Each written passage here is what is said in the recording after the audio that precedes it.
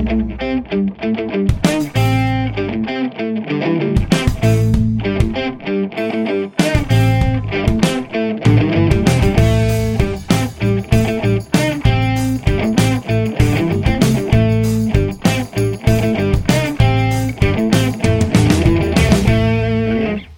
Slick Talk fans. Welcome back into the program. This is your host, Blackstone Joe.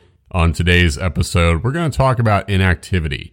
It mainly applies to aircraft, and we ask folks if an engine has been inactive in case we find signs of corrosion. Folks can struggle with this question, though, and I think I know why. Here's a personal pet peeve to help bring this topic into focus. Not long ago, I was sitting on the porch with a good friend of mine. We were cracking a couple of cold ones, and to the passerbys, it may look as if I hadn't been doing anything else the whole day. Admittedly, I love porch sitting. I call it neighborhood watch whenever I'm just sitting on my porch, reading a book, enjoying a beer or cigar, what have you. So I'm sitting down, and you might think that that was all I was doing. In fact, one person made that direct assertion, walking up to us and saying, "So, what are you doing? Just hanging out?" And I was immediately a little hot under the collar, because no, that was not all I had been doing all day. Early in the morning, I ran a half marathon. I went to the store. I bought 2 racks of ribs. I proceeded to smoke those ribs for hours. I cleaned the house. I took a shower. I did this. I did that. And you know what? I deserve to sit down and enjoy. I don't remember what I was enjoying, but it was nice until that moment occurred. So how do we bring this back to aircraft and inactivity? Well, I think that a lot of aircraft owners will have flown, fairly recently before sending in the sample.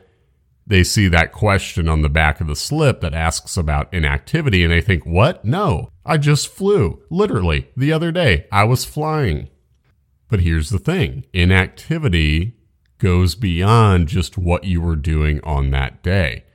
So if an aircraft owner were to have flown the day before sending in a sample, but not at all for, let's say, weeks, or maybe they had packed in weeks of the engine sitting before flying and then sending the sample in, well, then inactivity is still a factor. Just like it would be for, say, someone who never works out, and then they go for one run, one workout, and then they go to the doctor's office, and the doctor says, "So, have you been active?" And then you say, "Yes, I've been very active," even though in all reality, you only did that one workout, and then you haven't been doing much since. Well, you would qualify as inactive on a human level, just like an aircraft that had only flown once in the past, few weeks, few months would also qualify as inactive. But let's give a little bit stricter of a definition here. So when we're talking about inactivity with aircraft, it comes down to, are you averaging about 5 hours a month? That number tends to be key in warding off corrosion.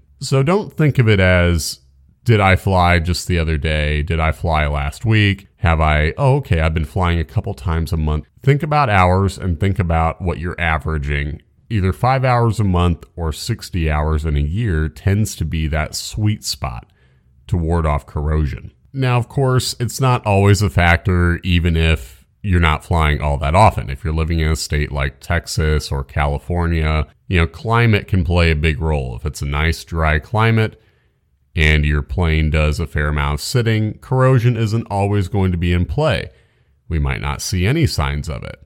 But if you're in a much more humid climate, think like Louisiana, then you can bet that sitting is going to be a factor. It's also going to be a factor, like right here in Indiana, where, seasons tend to turn on a dime.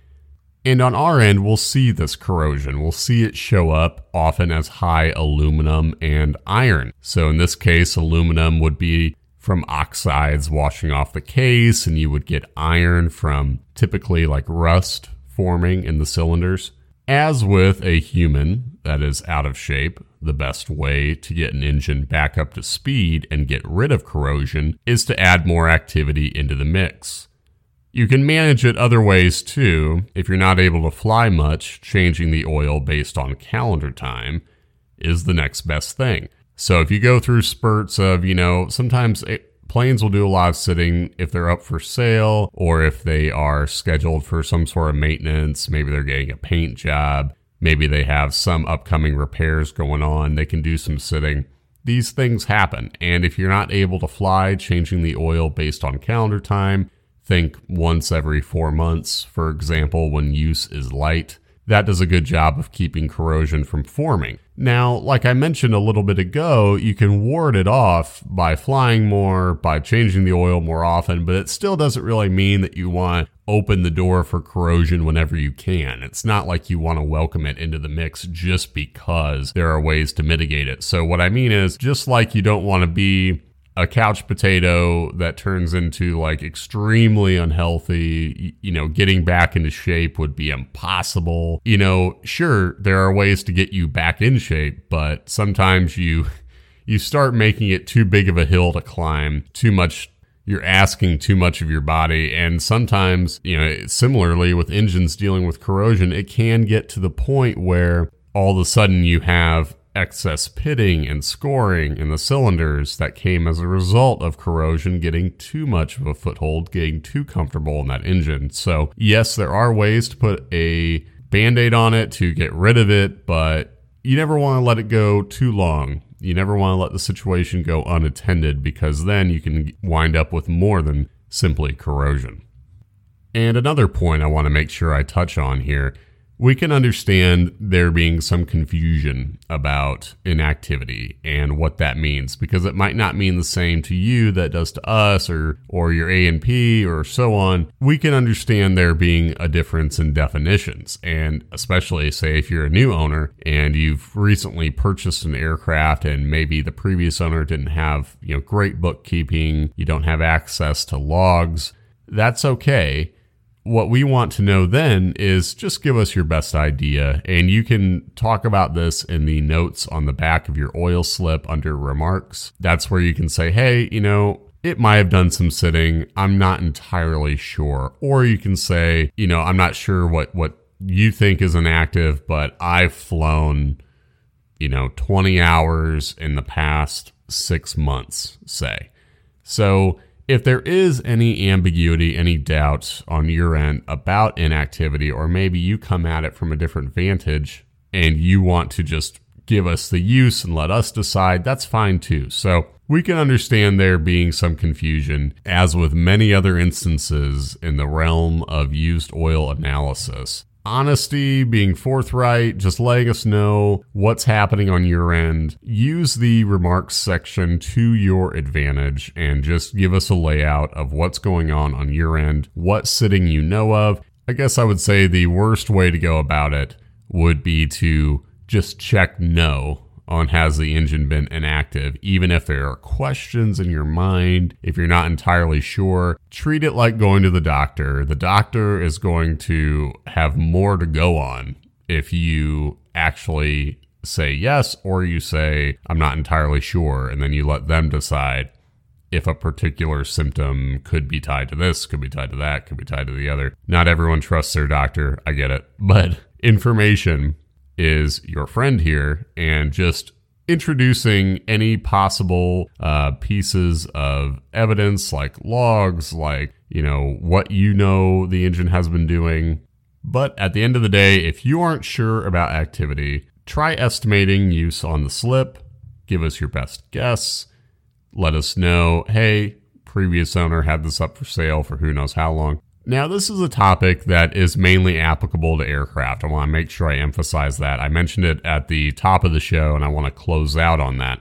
A lot of automotive owners are going to want to use inactivity. They want it to apply to their engines, or they're worried about it being a factor. Aircraft are unique because, unlike your modern gas diesel engines, they have open breathers, and that can allow the moisture to collect and then corrosion to take hold from there. So this is mainly a topic for aircraft owners. I don't want anyone to, have their 2018 Chevy Silverado that happens to not get used all that often to think that you have to worry about corrosion. This is definitely an aircraft-centric pod.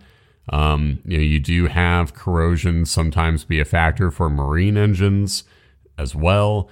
But yeah, if you're someone who's just a gas diesel engine owner, don't worry about corrosion if you own anything modern. This isn't something that you need to have on your watch list. This is certainly something, though, that if you are an aircraft owner, to keep use on your radar, keep good track of it, and that way we can assist you in letting you know if we're only seeing some signs of corrosion, if it looks more like poor wear. Having all the information on our side helps us make the most informed evaluation and summary for you, and that way the comment gets straight to the point every time.